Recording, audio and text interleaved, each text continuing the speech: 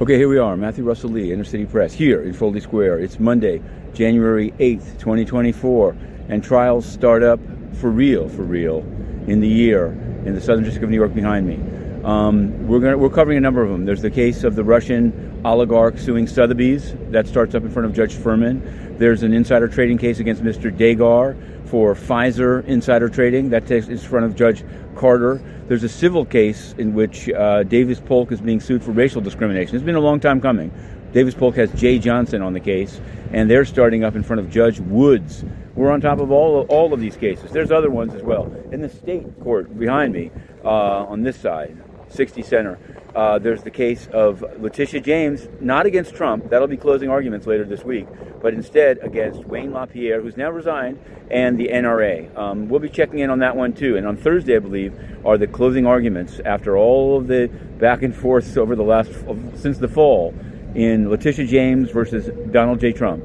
They want hundreds of millions of dollars, and we'll be there. We'll be there on the Trump case. There's a D.C. oral argument this week that we'll also be covering in Trump, Jack Smith versus Trump.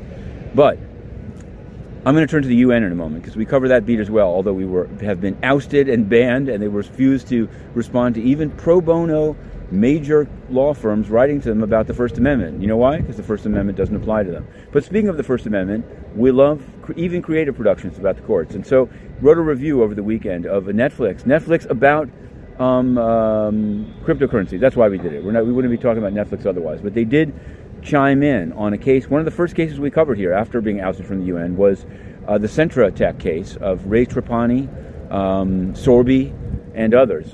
Ray Trapani, incredibly enough, got a time-served sentence despite bragging to Netflix on the very eve of his sentencing before Judge Schofield that he's nothing but a criminal at heart. I'm really wondering, I don't think it'll happen because it'll make the system look bad, whether there'll be some sort of a hauling in on violations of supervised release. We continue to follow that case. There's also, I just became aware over the weekend, somebody sent it to me, a Deutsche Welle documentary about OneCoin. So that's a case that we've covered from the beginning. We've appealed to the Second Circuit Court of Appeals, very rare, to unseal the sentencing letters of Sebastian Greenwood of OneCoin. So we will be probably reviewing that one as well, depend if it merits it.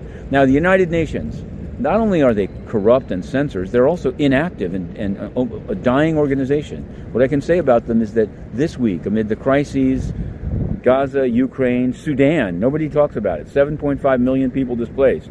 I don't know. They're hardly meeting at all. They're going to meet about Ukraine once, sure to be a failure.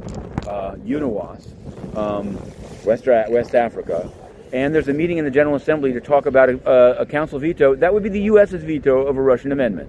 That was the one reform. Just as Ban Ki-moon had a reform in which UN officials were supposed to disclose their finances that Antonio Guterres violated blatantly as to the Gulbenkian Foundation and its links to the China Energy Fund Commission, so too this lone reform of Security Council veto abuse has turned into an absolute travesty. But we will continue to cover it even from the outside as we consider to cover these cases. It's trial week at SDNY. Watch InnerCityPress.com.